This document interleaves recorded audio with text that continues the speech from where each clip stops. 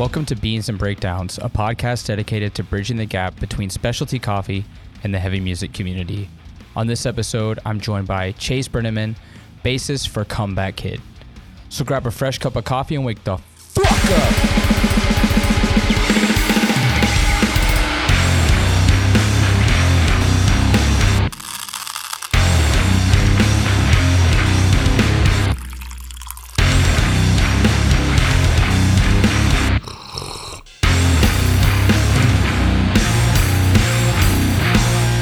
Caffeinated crew. Today on the podcast, I'm joined by Chase from Comeback Kid.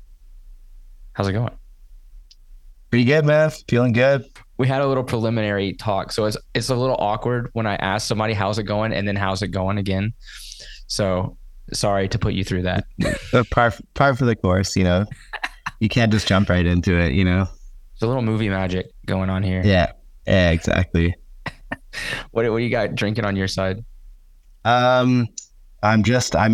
made a little coffee at home this morning. It's a bag of beans that I bought when I was in LA at Coffee Commissary. Do you know that spot? Coffee Commissary, so good. Oh yeah, Coffee Commissary, sorry. Yeah, so we like had lunch with some friends there and bought some beans and then I just got at home I got Mocha Master. So just fucking ground it up and threw it in there, and that's that. I feel like it's unfair for you to say that you're not the coffee expert when you just referenced one of the premier coffee spots in LA and then said you brewed it up on your Mocha Master. That's not fair. Honestly, I can't fully take credit for that. It's like my girlfriend bought the Mocha Master and she got us a fellow, like the grinder, you know, like the magnetic one or whatever. The Ode, I think, which is pretty. Yeah, sorry. Yeah, that one, which is really dope. So just because like the coffee spot in our neighborhood that we would go to like literally every day we could closed about 6 months ago for like no real reason. Like I think the dude that owned it was just kind of over it. Like they were like killing it. It was so crazy busy all the time. And so they closed down and there's like not really anything amazing around. So like within walking distance at least. So we've just been making lots of coffee at home now. What kind of a profile do you like when you're brewing at home? I don't know, man, to be honest with you, again, like not like a full on expert, but I definitely like lately in the past, I was always like a latte guy or a latte with like oat milk kind of dude. Mm-hmm. But definitely in like the last year, I've been, especially since we got the Mocha Master, I've been just drinking my coffee like straight up, no cream, no anything else in it, and enjoying it like way more than I ever have before. You know, like I feel like I'm just dipping my toes into that arena, like taste, you know, like, lattes are good, you know, cappuccinos, whatever. There's like a time and a place, but it's crazy like how much more flavor you get out of it when you don't like have milk, like kind of messing it all up, you know? I mean, not messing it up, but you know what I mean? Yeah. But yeah, like fruity stuff, I guess, like fruitier like notes I'm really into, or like any like kind of chocolatey vibes. I'm like about that. So yeah, there's actually like there's a bunch of really good coffee spots in Vancouver, but there's one that we kind of started going to. It's like a ways away from my house, but it's called Nemesis. Mm-hmm.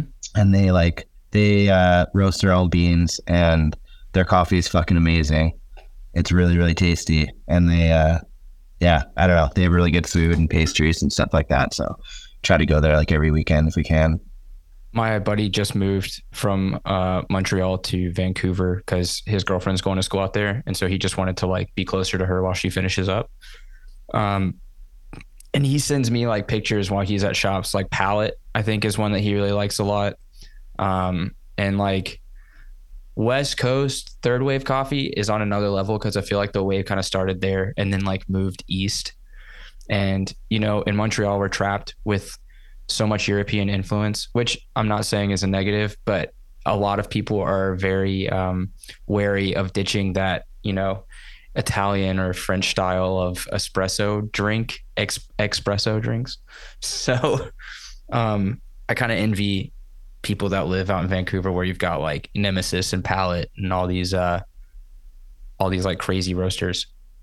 Dude, I mean, there's some good spots. I feel like, I mean, again, I'm just like kind of, this isn't like, I don't know this for sure, but I feel like Portland and Seattle like really pushed, like Vancouver just kind of got lumped in with those Pacific Northwest cities, and they were the ones that kind of like pushed that coffee culture, and Vancouver just kind of fell in line. You know what I Yeah. mean? Yeah. But there's so much good stuff here. Like it's crazy. I mean, yeah, you always wish there was more. It sucks when like good places like the spot that closed down the road from us was this place called Ubuntu Canteen, and they did like, it was kind of dope because they would like, you could take coffees to go if you like brought your own thermos, but they had no to go cups. Like if you went there for a coffee, like you had to drink it there, which was kind of sick. Mm-hmm. And their beans were all roasted by this company called Bows and Arrows that like does like insane stuff here and has been for a really long time. And yeah, the coffee was just awesome, and it was just such a good vibe, and like the people there like just cared about it so much. It was just like, it was always delicious, and that's the kind of the space you want to like go to when you're like having your like Saturday morning coffee, like Yeah. it's bustling and everybody's stoked, and like, I don't know. It was a good vibe. I'm super bummed it's gone now. You hate to lose like your spot, like even if you have to move, like I had to move neighborhoods from Montreal, and I had like a normal casual spot I would go chill at. I would become friends with like the one of the owners, and they had some of my favorite stuff. He also would let me like come behind the bar and show me like barista shit sometimes, which was cool. So And when I moved, like it was too far for me to like go to every day. And so every time I pop in, it would be like, sorry, like I can't make it over here all the time anymore. yeah, And like I didn't have another spot that was doing like that style of like more progressive coffees where they're doing like flash cold brew or like flash iced coffee in the summer, and like they're doing like cool flavored drinks and things like that. Like it was all very much like this place has coffee, but everyone goes for sandwiches. Like yeah, for sure. huge bummer. Yeah, dude. One thing I'm super jealous of, which really doesn't have anything to do with coffee, that you have out in Montreal is bagels, like really good bagels. Like we were just there in like the neighborhood, like the kind of the more Jewish neighborhood there, where all like the good ass bagel spots are, and it was just I was like, damn, I forgot about this. Like it's crazy. Which And I mean, like they go, you drink coffee when you eat bagels, so it kind of goes hand in hand a bit. straight up, like which bagel place did you go to though? Because I know the one that's close to the venue, but there's one that's a little further. That's the preferred one. So we didn't go to a bagel place that time, but the last time I was in Montreal, my friend who lives there took me to a bagel spot, and I can't remember what the fuck it was called, but I think I don't know, it was like the one, like the famous one. It Like was there's a big pretty, bagel man on the window. I think so. Yeah. That's Same the one. theater. Yeah. That was the one for sure. That's the It was spot. dope. Yeah. It was sick. Some people are like Fairmount Bagels is this and Fairmount Bagels is that. It's not. It's St. Viator. That's the best one. I'm not from Montreal, but I can tell you from living here for like 6 years, that's the best bagel. It's not Fairmount. Dude, So that place was incredible. It was sick. And again, like, I don't know, it was winter, like it was probably, I guess, a year ago. So like last winter when I was there. But yeah, like just such a rad vibe, like snowy and icy and cold, but like sunny, and like everybody's like bundled up and has like their coffee and getting their morning bagels, and it just everything smelled so good. And yeah, I don't know, I was it's just pretty over dope. there yesterday because my wife had like an appointment actually across from Fairmount, the venue. And so like we were over there. I wanted to get some lunch, and I don't know if you've tried it, but there's this place called Walensky's. I don't think so. No. It's got to be like 100 years old, but basically you like walk in, there's 10 bar stools, there's like 5 people behind the counter, and they only sell 2 things. They sell it's called the special. It's an English muffin with like 3 slices of fried bologna, and you can pick between Swiss and cheddar or no cheese. That's it. What the hell? That's sick. It's $5. And then they're like, okay, do you want a side of pickles? That's the only side they offer, is a side of like homemade pickles. And then they have like a soda jerk machine. So you can get like a fresh cherry cola. Whoa, that's fucking awesome. Dude, my wife and I ate for $15 and we're full. That's so sick. Dude, that's the thing about Montreal too. It's like as far as like big cities go, it's still there's still like there's so much cool stuff there, and it's still like can be kind of affordable, you know. Whereas like Mm-hmm. other places, it's just like I love Vancouver, it's cool, but it's just there's so much money here, and which ends up leading to like a lot of like older businesses like not being able to afford their lease anymore. So like they eventually tear the buildings down and build new shit, and it's just like there's lots of cool like newer businesses, but there's no like old like character. You know what I Yeah. mean? Like no like culture. You Yeah. know, it's not like allowed to like grow here. Whereas like places like Montreal feel like it's just. I mean, it's pretty cold, but in the wintertime, but I mean, it makes up for it with like character and like culture and just all the cool shit going on there, you know? Yeah. Yeah. It's definitely an adjustment for the winter. Because I'm originally from like Georgia and we don't have Yeah. winter. And so getting used to that was like one thing, but then like during the summer and like, the warmer months, it's like I can't fucking move. Like there's no way I could leave because it's just so cool. And even in the winter, like you said, it's sunny. People are still out like doing shit because like I don't know how they know how to do it, but you can still do things in the winter here and people aren't like miserable. Yeah. But yeah, I like it's kind of scary like when you fall in love with the culture of a city that has like such a not like a niche, but it's just like it's like nowhere else like in North America. It's very difficult to like try to give that up to go move somewhere like yeah. So now I'm stuck here and it's great. Yeah. I mean, to be honest, like recently I was looking at my girlfriend and I were looking at places in Montreal just because it's so expensive, the cost of living in Vancouver. And for, what we pay here, roughly what you could get in Montreal was like incredible. You know, the apartments are beautiful, like so Yeah. sick, you know? And you just start thinking, you're like, I love Vancouver. It's so beautiful, like the mountains, the ocean, the summers are awesome, and the winters are pretty mild. But it's like, fuck, maybe I could like do a winter in snow. Maybe I could make that happen in trade for like like a decent apartment and I don't know, all the other cool stuff that comes with living in Montreal, You don't need a car. That's like another thing. dude.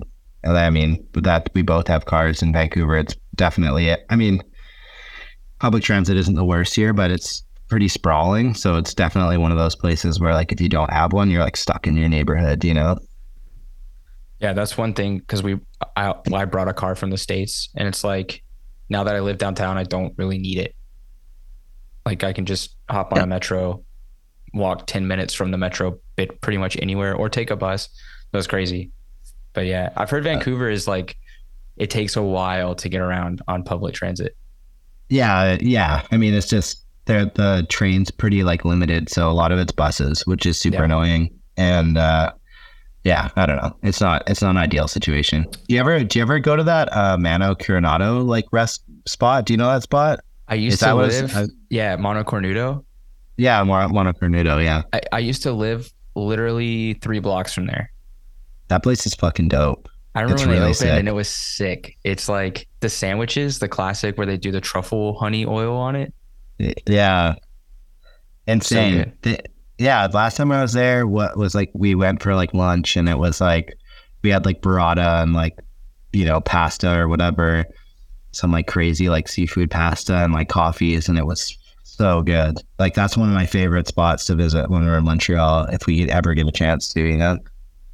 The dudes who work there are really cool too. Like it's not like a normal Italian spot. It's Just very that. strange. But Yeah. yeah, like the pizza's there too. If you can ever get a pizza, like you can take it out. It's like $30 or so, but it's like a thick Roman style pizza on focaccia. Whoa. Crazy. Yeah, that sounds awesome. That sounds really dope. So you get an order of Uh, burrata and scoop it out and then dollop it onto the pizza before you eat it. So you get like that Long Island style cold cheese pizza. oh my God, that sounds amazing. Stupid. Dude, that's gonna be on my list next time we're in town for sure. That's fucking sick.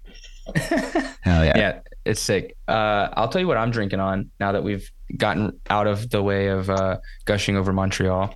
Um, I went to Pista, which is one of my favorite roasters in Montreal. They're actually pretty close to like Foofs and like Mtelis in that area. But this is their Bakiza Natural. It is from Ethiopia and it's really good.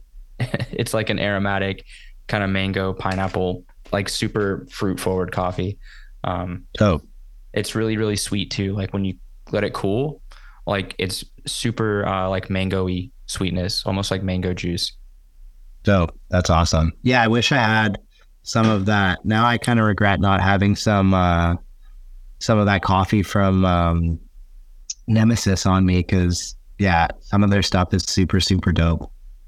It's funny too because like one of the coolest parts, like the coffee's incredible, but like one of the coolest parts about the beans that they sell is the packaging is like insane. Like I'm pretty sure. Yeah, I don't know. It's just like it's one of those places where everything they do is like with so much purpose. You know what I mean? Like all the food they make and like their like pastries and stuff are like really wild, and the boxes that the coffee comes in are like leather bound, Oh, which is like what? insane. Yeah, and they like, I mean, like it's not real leather, like it's probably like faux, but they're Oh like yeah. all stamped. They're all like stamped and like leather, and it like comes in this little box, and you like pull, like slide it open, and like the beans are in there, and it's pretty wild. It's pretty dope. The upside down heart is sick too. Yeah, it's cool. Like it just looks cool. Looks really, I don't know. It looks dope. The coffee is like incredible. It's pretty dope spot. Have you ever had shit from Onyx I don't think so. Not that I can remember, but I know the spot. out in like Arkansas of all places? Yeah, I've definitely heard of it, but I don't think I've been there. Um, Their packaging is also very similar, but like a little different, but like heavy duty cardboard boxes, embossed, like very cool color palette that they use for their boxes and labeling. So it kind of reminds me of that. But Onyx is really sick too. If you're ever like around Conway or Little Rock and you can get to a shop, you should try it. It's very cool. yeah, I'm trying to think of like, because I feel like maybe we have been there at some point, or maybe just a lot of people have talked about it. And that's why it's Mhm. like in my head, but I know the spot for sure. On this past run that y'all did with Stick to Your Guns, do you have a memorable spot that you hit that you're like, this is the sickest coffee of the whole tour? Um, I'll tell you like what our like typical day is like. You're probably gonna like, this is like gonna be pretty shameful. I'm like throwing some guys under the bus, but so something might pop into my head while I'm talking about this. But Jeremy, the like he does like the majority of the drive. I mean, he does basically does all the driving. Like he just loves to drive, so he'll drive every night, every morning, all day. Like it's pretty rare. There's an occasion like where one of us has to take the wheel. You know, obviously he's like super tired and there's a long drive or something. Mm-hmm. And his thing, man, straight up is Starbucks. It's Starbucks. And it's like an everyday thing. Like to the point where, and you know what? Like I'll be honest, side note, like when I started playing Comeback Kid, I was never a Starbucks person. I wasn't like a coffee snob by any means, but I just didn't like it. And every day when we were in Europe, no matter where we were, you know, like the first thing that Jeremy would do in the morning was look for a Starbucks to get Wi-Fi and to like have a coffee in the morning. And his like reasoning was like I can go to this place no matter where I am in the world and it always tastes the same. I know what I'm getting, and they always have internet, and it's like just a comfort away from home or whatever. But like from sitting and drinking coffee with them like so many times, like in the mornings, like at a Starbucks, it became like a really like, I don't know if like nostalgic's the right word, but it just became, there's so many like fond memories attached to Mm-hmm. like having like Starbucks, you know? So in this weird way, like I started to enjoy it a bit, but at this point, we've come full circle to the point where like I'm so fucking sick of it again, you know, like, and it's like every morning, Jared's like start. Oh, and they have like vegan stuff too, right? So like that's a big thing. But like every morning, it would just be like, "What are we doing? Like, where are we going?" And Jared would have Starbucks in the thing, and Oh, everybody would just be like rolling their eyes, like, "Fuck!" Like again, I can't fucking eat Starbucks anymore. Like this is bullshit, you know, like just getting so pissed about it. But yeah, that's like our morning routine, like every day, pretty much without fail. Unless there's like another coffee shop within walking distance, it's pretty much Starbucks daily. And unfortunately, it's like when you're going to a Starbucks, 9 times out of 10, it's at like a, like a shopping mall or somewhere where there's literally going to be no other coffee shops, except for Yeah. like a Dunkin' Donuts or something like that. So I don't really know if we hit. I mean, technically, Coffee Commissary was on that tour. It was just on the West Coast portion of it, and that was really dope. And we went to another place in LA that was awesome. Fuck, my girlfriend took me. One sec, I can tell you exactly where it was. It was Canyon Coffee. Oh yeah, Canyon. Yeah, which was really dope. And we have some beans here that I don't think we've opened yet, but Canyon was sick. I And who was I just looking at that was staying oh my homie the bassist in my band he's visiting some family, like his girlfriend's family in LA, and he's literally staying in Echo Park next to Canyon. oh, really dope. Yeah, Yeah, it was really good. I'm gonna send him there then. Yeah, that place is good. That place is super good. And there was a thing that that I'm sure you'll be like familiar with. That my girlfriend saw there that she really wants to buy for us now to have at home because we have the Mocha Master, which is awesome. I love it, but she wants to like have something that can make espresso. And at Canyon, they had these like stovetop espresso kind of maker things, but they do two pours at once. Have you seen those? It's like No. a stovetop espresso maker with like a platform on it. Oh yes. Yes. It's got, you can put like two cups underneath and it's got a spout that does the whole deal. Yeah, Yeah. yeah. I can't remember who makes it, but it was really sick. And they're cheap. They're like $60 or something like Yeah. that. I've seen the Bialetti version. I think my father-in-law had one at one point and he would use it like every morning. Yeah. I don't know if it's, I mean, like, I don't know if it's like incredible, but I mean, it seemed like, I mean, I don't know. Canyon's pretty legit and I've heard good things. So might be worth a try, for 60 Yeah. bucks at least. It's not that crazy. I've But been those, using my AeroPress to do espresso, so it's probably way better than that. I mean, that's something that I feel like I should probably have. I mean, Andrew from Stig is definitely a coffee head, and he, like, they have their, every so often you'll see a band with like a Pelican and they got their like rig in there or whatever. And he was that dude.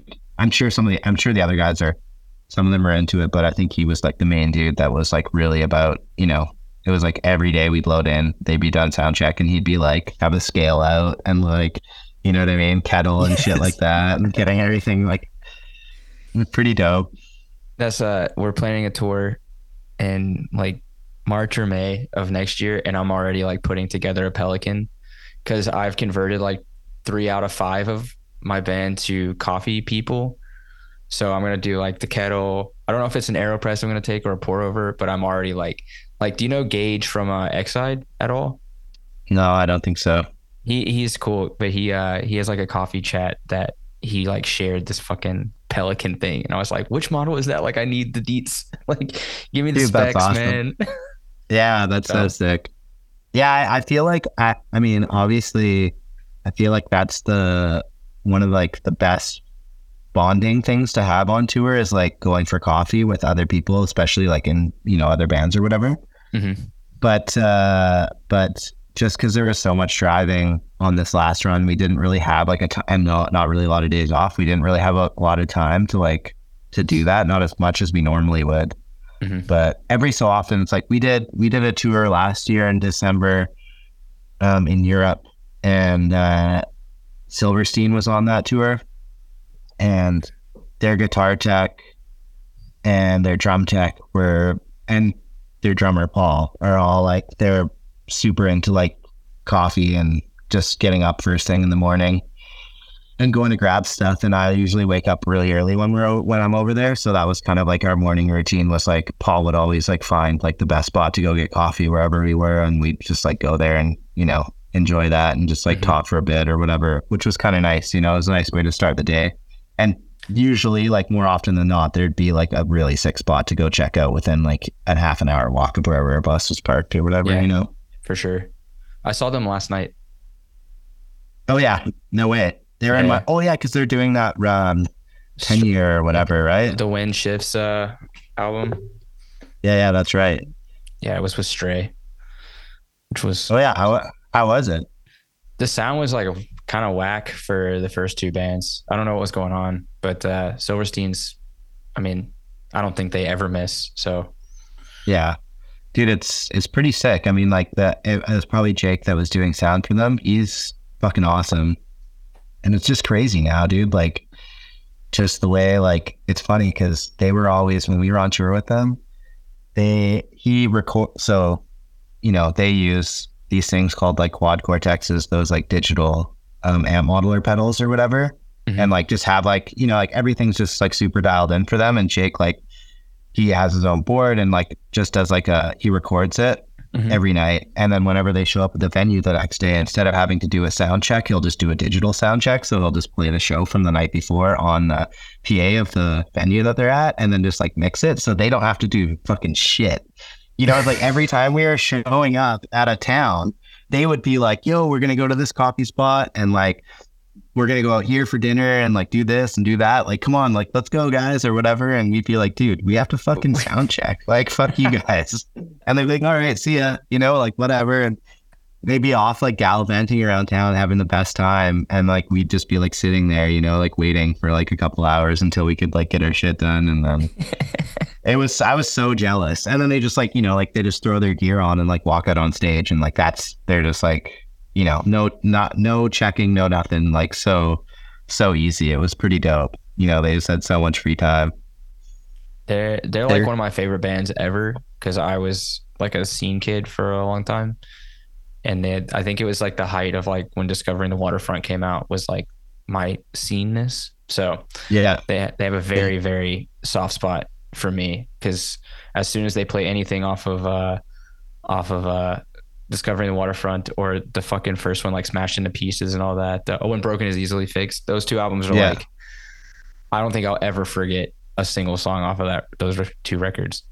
I mean, they're all such rad dudes, guys that we've known for like a super long time. And like Jeremy, Andrew, and Stu more so because they've been in the game like way longer than I have. But yeah, dude, it's crazy. Such nice dudes. And it's incredible to me, like, especially being around them and like watching, because like they like self-manage themselves. Mm-hmm. And it's just incredible, like how successful they've been for so long. And like, like, I think that band's bigger than they've ever been now.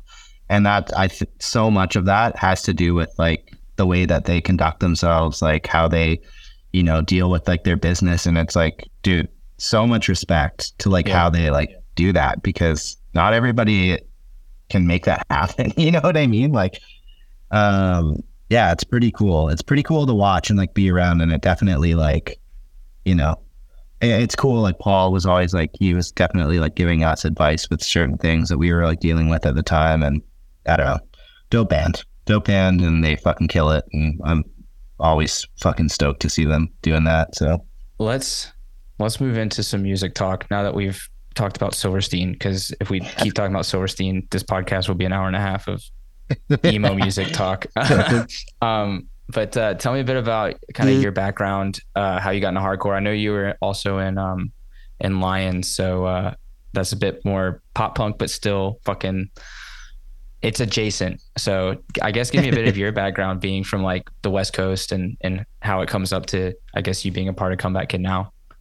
Yeah, so I mean, we started living with Lions in like 2006 or something. I met a bunch of guys in Vancouver, and we started the band, and and then started touring. I don't know if you remember that band Daggermouth. Oh yeah, for sure. Yeah, so they were good friends of ours. They took us on a couple tours, and we kind of got our feet wet. And then started meeting people, meeting bands. Like people started putting our records out, and then we started getting on tours like Boys Night Out. I don't know if you're familiar with that band, but that was like one of my emo definite like hero bands. They were like very like, I guess, close with like Silverstein. Definitely in that world. It rings a bell. In that world, and like in that and like both also from Toronto, so they were like all Okay. friends and stuff. But did a tour with like Boys Night Out, which was like pretty fucking wild for me at the time because that was like one of my favorite bands. They were a Fearless band, or no, Okay. sorry, they weren't a Fearless band. They were on I can't remember now. Yeah, Not we'll get Ferret. back to Was it yeah, Ferret? Ferret. Ferret was Okay. Ferret. Sorry, yeah. But yeah, so we did that, and we're like, yeah, it's starting to tour the U.S. more, and then like sure enough, like flash forward, 5 years or whatever, and we're playing shows with Come Back In, and that was kind of like how we met all those dudes. Became friends with Andrew and Jer and at the time like the other guys that were in the band, and we kept on like touring a ton, and yeah, and then that's kind of like, I guess, the short story of how I came to be in Comeback Kid. Lauren also is in Comeback Kid, the drummer from Living with Lions. So Hmm. it's just more so like being friends with them, like being close with them, like over all those years, and like spending a lot of time together. And then when they needed a drummer, they brought Lauren on, and then when they needed bass player, huh, I think they were a little bit resistant to like having me join the band just because there's maybe a few too many ex-members of Living with Lions like on the roster at that point. Like Stu, who used to sing in the Living with Lions, was playing Hmm. guitar for them, so it was like, yeah, it was like a bit much. But I did a tour with them, and they were like, this is a good fit, so that was kind of that. But yeah, like like you said, like Lions is a pop punk band, and I guess like punk stuff is more like my world, like more than real hardcore stuff is. Like, obviously, I mean, I'm 36 now. I just turned 36. So it was weird. I grew up in this really small town uh, on Vancouver Island called Comox. And so, like, a lot of the music that I was exposed to when I was younger was like, yeah, punk stuff, like just a lot of skate punk stuff, like NoFX and Rancid and Right. like Wagon and all that stuff, obviously. Green Day, and then like bigger bands like Green Day and stuff. And then it was like whatever was like whatever weird like local band or like band touring the island from Vancouver was playing at the community center in Comox. So like that was all I was really like, you know, like that was all I really knew. And there wasn't a lot of people where I grew up that was like were really into like hardcore, or really, I don't even think like really knew what it was. You know what I mean? Like Hmm.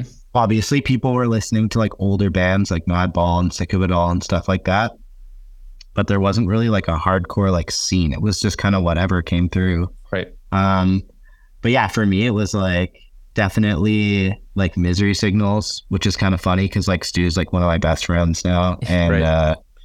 um, yeah, like Malice is for sure like one of my favorite. I mean, I know that's like more like of a metalcore thing, but I feel like that's in the same world. That's like one of my favorite records ever. Like, and it's like kind of silly and like cheesy to say, but like Comeback Kid was like a big one for me, just because it was like such a segue, like from like more melodic like punk influence stuff to like hardcore. I could listen to like Turn It Around or Wake the Dead and be like, this, like I like this, I know this, like this is familiar to me. Right. But then it like they just brought in like so much more, I don't know, of like heavier stuff that I was listening to at the time, and like Bane and stuff like that. So I don't know, I guess for me it was just kind of, a lot of that stuff was just kind of popular at the time that I was like discovering music, and that was how I like kind of found my way into that world. Hmm. And then yeah, I don't know. Again, like for me, it's always been more on like the punk side of things. That's kind of been more my forte. And but I mean, obviously, like touring with Comeback Kid and like spending more time in this like world, and like staying with Lions, like we toured with a ton of hardcore bands. Obviously, you like kind of find your niche, like find stuff that you like, tour with bands that you fall in love with or whatever. So I don't know, man. And I mean, like especially now, it's like fuck. Like I don't even know what hardcore is anymore. You know what I Right. mean? Like so many, like it's like you have like obviously you're like, heavy like fucking hardcore bands that without a doubt like live in that world. But then you have bands like Scowl and like Military Gun and like so many bands that are like in that universe, but like are doing, and even like a band like Turnstile, it's like, you know, they're in there, but like doing such different shit. You know, Right. it's like the genre has like expanded so much, which is cool. But it's like Hmm. a really exciting thing to be involved in. Because I can't remember like a time like this where it was just so diverse and so crazy, and so many bands were like pushing like Right. in so many different directions. You know, I was never around for anything like this at least. So it's cool to see. It's interesting the point you make of being from like a smaller town where you have one DIY or all ages spot and you just go see whoever's playing. Cause I do feel like the majority of people, that's kind of how they were brought up, unless you're from like a Toronto or a Montreal or like a New York or something, like where you have lots of other venues and you kind of you have other scenes. You don't just have the scene, like Yeah. capital S. Yeah. And so like for me as well, growing up, it was like always mixed bills, always just, like kids who kind of knew each other that had a band. And then maybe there was like one or two out of town bands that were playing. Like I remember getting my band got thrown on a show because the venue was overbooked. So they just smashed both the shows together because two of the bands were from Philly, like Agitator and somebody else. And like we didn't want them to not make money basically. So we were like, okay, like we'll just fix the lineups and like give them a better spot so that they don't have like a giant walkout and they can sell merch. But like basically just like working that way where we're not like a super hardcore band, but we're going to play with this straight edge beatdown band, which is weird. So, Yeah, for um, sure. but it's cool because you find out what you like and what you don't like, and then you can kind of, curate your own path that way. When you grow up in a city where it's like only hardcore, and then you've got these dudes that are like, that's not hardcore. This is hardcore. You can only listen to fucking Minor Threat and Fugazi, and that's it. And it's like, Yeah. why? Like, Yeah. Yeah. It's, I don't know. It's crazy. And I mean, like Misery Signals was one of those bands that played in Comox. They played in Courtney and like stayed at my friend's house. And, you know, like, and I didn't know any of the guys like personally at that time, but that was like one of the reasons why I mean, Malice wasn't even out yet, you know, like they were touring their EP, but that was like one of the reasons why I discovered that record, you know, like if they had never played in like this tiny fucking little town in the middle of nowhere, I would have probably never really like figured that out, you know? So it's just, it's trippy. It's crazy how much of an effect bands playing in like tiny little towns can have, you know, like yeah, on people. Yeah, I don't know. It's pretty insane. sometimes you gotta play Barry. Yeah, for sure. Well, I mean, damn. We did it last year, and I think that's gonna be our once every like 4 or 5 years. And then, you know what I mean? Yeah. But I mean, we're a Canadian band, so I feel like you kind of, you know, you have to roll through those towns more often than not. But yeah, man, there's a lot of weird places to play in Canada, man, and you kind of almost can't avoid them. Like going through Northern Ontario, if you choose to go through Northern Ontario, like you're in for a weird time. Great people, but it's gonna be weird. Yeah, it's gonna be different. Yeah, for sure. We did a tour. A lot. I was in Living with Lions at the time, but it was with Comeback Kid, Madball, Wilhelm Scream, and Living with Lions. And we did a tour. It was a cross Canada tour, and we played in Thunder Bay and Timmins with Madball. It was so insane. Like imagine Timmins? Madball, Timmins, Ontario, dude. Like for people, like I'm sure like 99.9% of the people listening to this have no idea where or what Timmins is, but it's like, I don't know, a town of like maybe like a couple that like 5,000 people ish, maybe. Yeah, it's not big. Maybe, I mean, maybe it's more than a little bit more than that, but it's a tiny town and it's like in the middle of nowhere, super hick, like Shania Twain's from fucking Timmins. And yeah, we played in this bar on the floor. There's probably like, I don't know, like 80 to 100 people there. It was probably the biggest like Timmins show ever, aside from like a Shania Twain show or whatever. But Yeah, it was pretty funny. We played on the floor, and I'm sure all the dudes in Madball were just like, "What the fuck is going on right now?" And at the time, Jay Weinberg, who recently he was playing drums for them. It was the Right. tour that they kicked him out of the band, and yeah, it was crazy. There was like a strip club across the road, and I remember going over to the strip club with Freddie and somebody else after the show was over, and I didn't really know Freddie all that well, like like he's like a super nice dude, but Yeah. like we're not like tight or whatever. And he ended up getting in a fight with the DJ at the strip club because the DJ was just like being a huge fucking asshole. And I guess that's just how he treats people. But like obviously like Freddie was just like, I'm not gonna like take this. So he just like tried to beat up the DJ at the strip club, and like, dude, it was crazy. We got thrown out. Some dude like strangled me. It was fucking crazy. I mean, I'm 5'7" and like weak and scared. Like I'm not trying to fight anybody. I was just kind of like behind Freddie being like, yeah, fuck you guys. And like next thing like a bouncer like grabbed me by the throat. Yeah. And I'm like, help, help. um, but yeah, it was pretty funny. It was weird, man. It was weird. Oh man, I played a few shows in rural Quebec, which Oh is yeah, where nobody speaks English. semi, yeah. Eh, I mean, it's rural. I mean, there's a few of those. But like, I don't know if you know where the town of Drummondville is. yeah, of course. Yeah, so we played there recently, and I would say 75 to 80% of the audience didn't speak English. So like, I'm like in between sets, not speaking any French at all, and it's like blank stares. Yeah, yeah, for sure.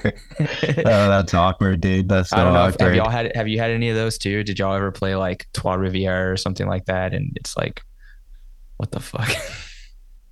I I think it was Trois Riviere or maybe somewhere. It was kind of northern area, but I can't remember exactly what city it was. But it was on that Madball tour. We played a city somewhere, and we needed a place to stay because Lions were like grinding hard at the time. So it was like we didn't, we weren't getting hotels or whatever, and yeah, we needed a place to stay. And somebody like maybe the promoter or whatever was like, yeah, this guy can like take care of you guys. You can stay at his house. And we went over to this dude's house, and he didn't speak any English at all. And we just chilled with him. Like Lions we like, I mean, especially at that time, like we like to hang out. We like to have beers like after the show and like party a bit. So like, yeah, our guitar player Landon, like he's a big like party, like drink kind of like hang out and chat kind of guy. And it was just, dude, it was so funny. Like watching him try to like hang out with this dude for 2 hours, and neither one of them understood anything the other person was saying. You know what I mean? Like, but it's like they refused to allow that to like get in the way of like their good time that they were having. You know what I mean? Yeah, such a trip, dude. So weird, but awesome at the same time. I love Yeah. Quebec. I love that there's just a place in North America that's that fucking weird and different, you know? Yeah, it's amazing. And Cool. and poutine is also incredible from there. Oh, dude, it's one of the best foods ever. It's the birthplace. It's the patient zero of poutine. Were you playing bass and living with Lions, or were you the vocalist? No, at that time I was playing guitar and singing, Okay. and Stu was singing on that tour, and yeah, I'd always like played guitar in that band. And then when Stu left, it was just kind of like, I guess I'll just sing now. Okay. But at that time, but like when it got to that point, like we weren't really touring like super hard anymore. That was kind of like when things started to wind down a bit for the band. We still do stuff. We still play shows. We still like write, and Mhm. we'll still put out records like whenever we can. But it was just like it just got to a point where like Blandon moved to Calgary, which is 12 hours away from Vancouver. Lauren was playing a comeback kid at the time. Um, we just weren't able to tour like as much as we'd want to. It just Yeah. like everybody got to that like point, age, whatever it was, and was just like, there was a limit to like what we could do. And then yeah, and then comeback kid like was I had actually never played bass in my life. So when I was like at first I was asked to fill in on my tour. They were like, Ron wasn't able to do like a tour in Europe. And I was like, and so the Stu asked me like, can you, a month and a half out, like, can you do this, like fill in for this tour? And I was like, yeah, no problem, like easy. So I like got a bass and like sat down at my computer at home and like listened to the songs and was just like, but like my feeble, like tiny little mind, like guitar mind was like not knowing that like playing bass is like kind of different than playing guitar. Like I listened to the songs and was like, I can't do this. Like I this is impossible. Like I'm like listening to like this super fast, like palm muting and like weird things. And I'm like, no, I can't do this on a bass. And I was like panicking for a little while. I was like, I'm fucked. Like I'm going to have to tell them I can't do this or whatever. And then I kind of like, they gave me like an isolated version of all the bass tracks. And I realized that a lot of the bass playing with the really fast stuff is like half the speed. And I'm like, yeah, okay. All right, I got this. So I figured it out and like, yeah, I learned how to do that. And yeah, man. And so I still a work in progress. Like I think I fucking suck at bass still, but I figured it out to like be passable at least. Right. I actually had like an absolute nightmare scenario happen to me on that first tour. We were touring with, it was us and Knocked Loose and what the fuck? Why am I forgetting their name right now? The band that just broke up from Buffalo. Every Time I Die. Why I don't know why I forgot their name. Yeah, it was us. Every Time I Die, Knocked Loose, and we for some reason were headlining in Europe. This was like before Knocked Loose like really really took off, and we were playing the show in like Cologne, and it was like pretty big, like about like 1,000 I'd say people. Damn. And like Stu was like, dude, so be ready, like practice up really good because Andrew likes to just like change shit up. Like right before we play, he'll fucking change up songs. He'll change up the way we want to start them and like da-da-da-da-da. So just be like on your toes, be ready, be prepared. Okay, cool. And by the way, I learned all the songs and then we flew to Germany to start the tour and they were like, yeah, we'll jam. And I get there and I'm like, yo, so like we jamming or what? Like I'm ready to do this. And they're like, oh no, man, we don't have our guitars. Like it's all good. We'll just like go into it and just play the first show. Oh, fuck. And I was like, no, no, like we can't do that. And they were like, we're going to do it. And I was like, all right, like this is on you guys, like this isn't going to go well, but whatever. But the first show was like totally fine. So we're playing the second show in Cologne. And right before we go on stage, sure enough, Andrew's like, yo, come here. Okay. And he's like, so we're going to play Talk is Cheap third, but Lauren's not going to count you in. He's like, I'm just going to scream it. Talk is cheap. And when I say cheap, you start the bass line. And like, that's how we're going to go into the song. And I was like, okay, I think I can do that. Like just so many things in my head, like, I'm like, can I remember how to play any song, let alone like, you know what I mean? Like, even though you practiced it, it's like, you're not comfortable. Right. You're still kind of like getting into this vibe of everything. And like, you're only thinking about like making sure you play things right, And so anyways, we start the set and we get to Talk is Cheap. And Andrew's just going, Talk is. And I'm just like, fuck, wait, how do I start the song? Oh my God, what's the tempo? Like, and he gets to Cheap and he just like hits, he just goes cheap. And I just go, ding, ding, ding, ding, ding, ding, yeah. And kind of like stop and like just turn around. Like I just like blanked, dude, in front of like all these people. And everybody started laughing and like even like got like even them because it's like you don't stop, don't turn around. Like you just gotta, but the song starts with bass. So I completely fucked it. I just had to stop. And everybody like Stu was like pointing at me and like laughing, like, oh, and like Andrew and everybody was laughing. And I was just like, oh my God, dude, this is like literally a nightmare, like something that you would, like dream of. And yeah, and Andrew was like, oh, like this is our fill and bass player, Chase. Like give it up for Chase or whatever. Yeah. Fuck you, man. Fuck you and your changes. And then, yeah, and then we just like started the song and it was all good. But that was like, dude, that was the most insane fucking introductory to Comeback Kid ever. It's like a welcome to the family hazing moment. Dude, it was so bad. It was so bad. But yeah, pretty fucking funny. Did you help write Heavy Steps? Were you on the record? Uh, Because you've officially been since like 2021, right? yeah, I mean, like, so that first tour was in 2017, and that was like, I pretty much started playing with them like right after that, Mm-hmm. which is crazy. Like, uh, yeah, because that's like fucking like 6 years ago now. Yeah. Um, but yeah, Ron came back for like a tour or two, and then I kind of just stepped in after that. But yeah, Heavy Steps. I didn't really have a lot to do with that record. That was, Stu and Jer wrote a ton of stuff for that record, and Andrew obviously like wrote some songs, and we, I guess, did like all the pre-pro. Like we were all there together for like the writing sessions. We kind of got together and rented a house and just kind of like worked on everything like together. And obviously Lauren had like a ton of input as far as like drum stuff goes. But honestly, for me, like it was pretty hands off for the most part. Like I had like little bits of input into things here and there, but for the most part, like there's a lot of cooks in that kitchen, like Jer and Andrew are original members, they know the way they want certain things to sound. And I think Right. they're pretty good at compromising on certain things. But between them and also Stu and all of them being like super prolific writers and like writing like heavy music for so fucking long, like it's just a world that I'm not even like close to. You know what I mean? Like they're on another planet. So I do have like opinions, and like obviously like I've been writing music for a really long time, but it's just, yeah, I don't know if it's a lot of the time I'm like, this is not my place. You know what I mean?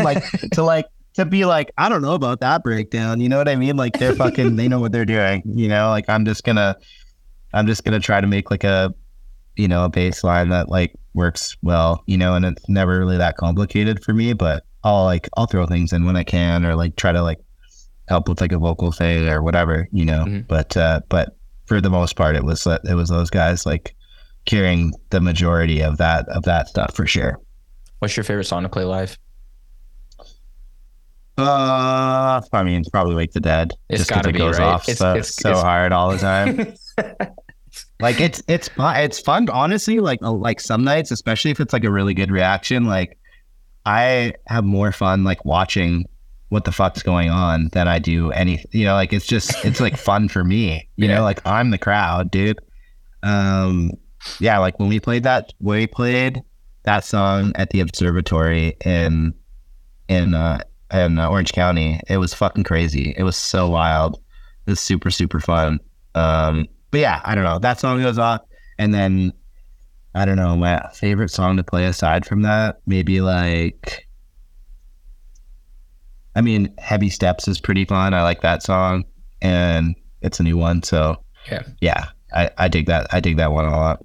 I think that's my favorite new one is Heavy Steps. Yeah, yeah, it's cool. It's like, I mean, they've always been pretty good at like walking that line between like, having a heavy band, but also being able to mix that like melody in. It's Mhm. definitely become a lot more of a thing, I feel like, in the later part of the band's career, like they always had like a melodic aspect to them, but they like obviously like really started bringing the singing in, like I guess it kind of started with broadcasting, but Yeah. I don't know, it's cool. Like I feel like there's probably a lot of people that like kind of hate on it and like don't like that aspect, but obviously like not being in the band for most of their catalog, from like an outsider's perspective, and I might be a little bit biased because obviously I listen to like music that's a little bit more melodic for most of the time.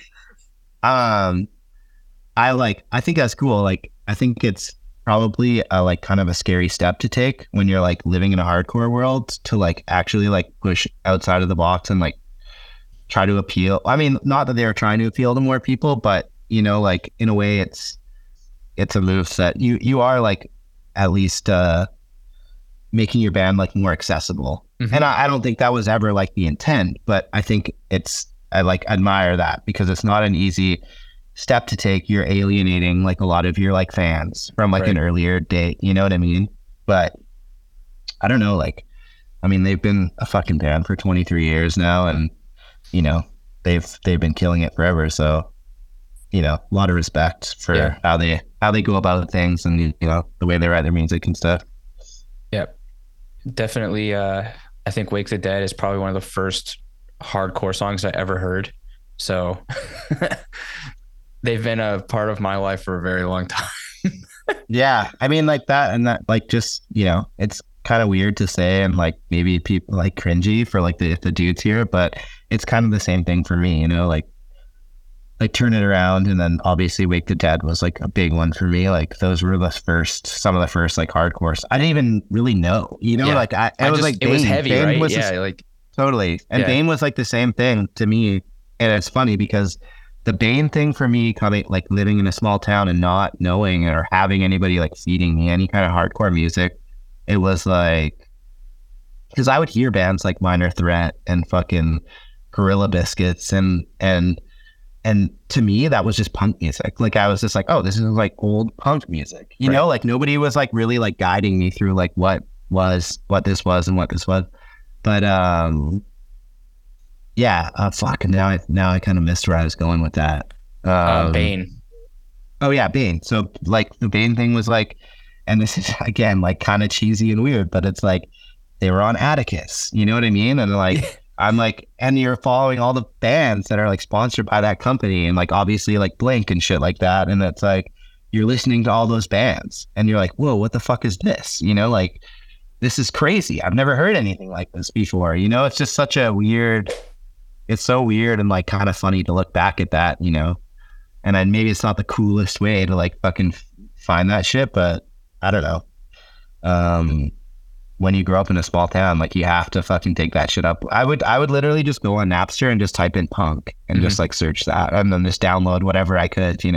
And through that, like, I mean, one of my favorite bands ever is Saves the Day. And I'll never forget like the very first time I ever heard a Saves the Day song was like just searching on Napster that way. And yeah, man, I don't know. Yeah, it's pretty funny. It's pretty Yeah. funny how you used to find bands anyways. Let me know what you guys have going on through the end of the year into next year. Um, we head back over to Europe next week for a tour with the Amity Affliction, Alpha Wolf, Mugshot, and that's Damn. like all over Europe. And yeah, it should be sick. Like um it's like the last couple tours we've done over there have definitely been like a little bit outside of our realm. Like we did that tour with Silverstein, and but that tour with Silverstein was like Coil was on that too as well. Like shout out that band Love because those Koyo. dudes are fucking awesome, and their new record is unbelievable. Like I'm a huge fan of that band. So yeah, it was a good, and yeah, we had a great time hanging out with them, but it was like weird. It was just, it's a different world, like playing with, a bunch of people that are like obviously there to see Silverstein. And then this time going with Amity, it's going to be like a little bit of a different thing for us, but obviously like super grateful because Amity is like killing it. They're going to be awesome, like big shows, and, they brought us out. So like tons of respect and very, very grateful for that. But yeah, we're doing that. We're doing a Canada tour in March that we're still kind of like hammering out the details on, but I'm pretty sure that's all happening now. And then we're just like doing like a ton of like festival stuff in Europe next June, July, August. And yeah, I don't know. Like there's a ton of like tour. I think, oh yeah, in South America at the beginning of next year. So it's like it's pretty busy. Like it's already like really piled up, Filled you up. know? Yeah. Yeah, it's crazy. It's crazy, but I don't know. Pretty stoked. We got that. There's a bunch of shit going on next year, and then like it's Comeback Kid turns 25 years old, and Wake the Dead turns 20 years old in 2025. So not next year, but the year following. So we're like obviously like talking about that and trying to figure out what is going to happen there, but obviously like nothing that we know of for sure or like can like tell people yet, but there's going to be some really sick stuff happening in 2025 for sure. If there is a repress with a package of merch, I'm immediately buying it. I don't know if I care about the price at this point. Dude, it's funny because it was kind of like, um, I don't know like how excited the guys were, some of the guys, about printing a bunch of Turn It Around merch for the 20th anniversary of that record, which was this year, or Hmm. maybe I It was think it oh was 03, I this think. year. Yeah. Um, but yeah, we like did like a merch spread that was like a Turn It Around. That was like all throwback designs, like old Turn It Around designs, and people are there's a little bit of like opposition to it, but it, dude, I was like, you guys are crazy, man. Like, people love this shit. This is like what people like came up on with Comeback Kid. Like, come on. And sure enough, like the way that it went, like the guys were like, okay, like maybe we're a little bit more open to like the anniversary merch spreads now, So I'm sure there will definitely be a bunch of sick Wake the Dead stuff. Like, I mean, obviously, like they've all been talking about it and kind of throwing some ideas around because we don't want to really like flub that. It'll be a Yeah. pretty big, important year for us, and hopefully get to like celebrate that shit and do lots of cool shit. Well, I'm super excited to hear about. I know it's like fucking a year and a half from now, but that's gonna be a big fucking year. Like I hope that's gonna be a so. big Yeah. year. Yeah. There's always like, it's just weird when you're planning shit like that because there's always so many like grand ideas and there's only so much shit you can like pack into 365 days. So, you know, just try to make the most of it. Hopefully we can come up with some like cool shit to do and I'm sure it'll be awesome. I'm Yeah. looking forward to it. That's sick. Hopefully I hear about the Canadian date soon because I live in Canada and I don't want to have to drive to the States to see a show. That's my only thing. Yeah. And Yeah. usually when Yeah. there's a Canadian tour, Montreal is one of the 5 cities that you play. So, and I say that as a joke because there's definitely more than 5 cities, but there's only like four worth going to. Yeah. So yeah, it'll be fun to see you guys again. It'll be dope. Like I mean I'm like obviously we can't divulge any information on it Right. yet, but it's going to be a really sick package of bands. So I'm fucking like definitely one of the coolest Canadian tours that Comeback has done in a really long time. So it'll be awesome when we finally get to like announce it. I bet I can guess who one of the bands is. I'm not going to say it right now, but I'll tell you Okay. after. Okay. Okay. But Chase, it's been a lot of fun. I really enjoyed talking to you. Before we go, I just have one last question. What's your favorite city for beans and breakdowns? Favorite city for beans? I'd have to say Portland, Oregon. Does it Mm-hmm. have to be the same city? You don't have to do the same city. Okay, Portland, Oregon. It's maybe like some of the best coffee I've ever had has been at spots there. Breakdowns. Uh, I guess New York, man. New York's yeah, one of my all-time faves. I would honestly put Montreal up there too, just because like I feel like that's like maybe the best heavy music scene in Canada, and shows are so good there all the time. But yeah, if I can split my answer up, it'd be New York, Montreal, Sick. Portland Yeah. for beans. The New York is sick. You got to put some respect on the name of New York, especially when it comes to hardcore and emo now. I guess they're kind of killing it. We had Taken Back Sunday and fucking Brand News from there. I don't know if I can say brand Yeah, new anymore, but before we yeah, knew all the for sure. bullshit, that was a good ass band. Yeah, for Um, sure.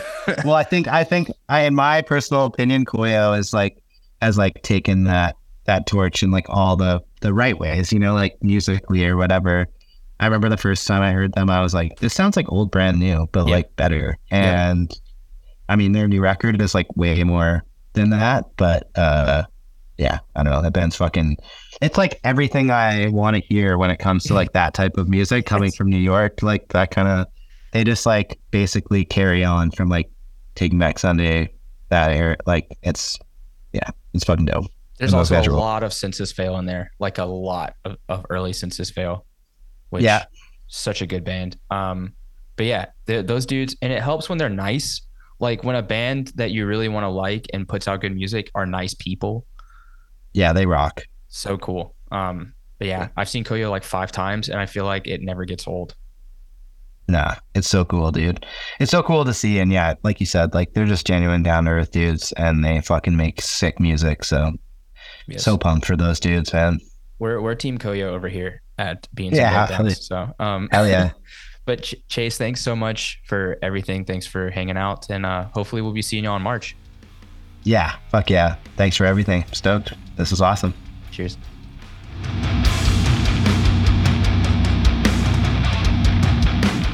Thanks so much for listening to this episode of Beans and Breakdowns. I want to say a huge thanks to Chase for hanging out on the podcast. Be sure to check out the newest single, Trouble in the Winner's Circle from Comeback Kid, available on all streaming platforms, and look out for their upcoming tour dates for the next year. If you've enjoyed the podcast, please subscribe and leave a review. You can find out more information about the podcast by following us on Instagram at Beans and Breakdowns or on the web at beansandbreakdowns.com. Until next week, be sure to stay caffeinated and wake the fuck up.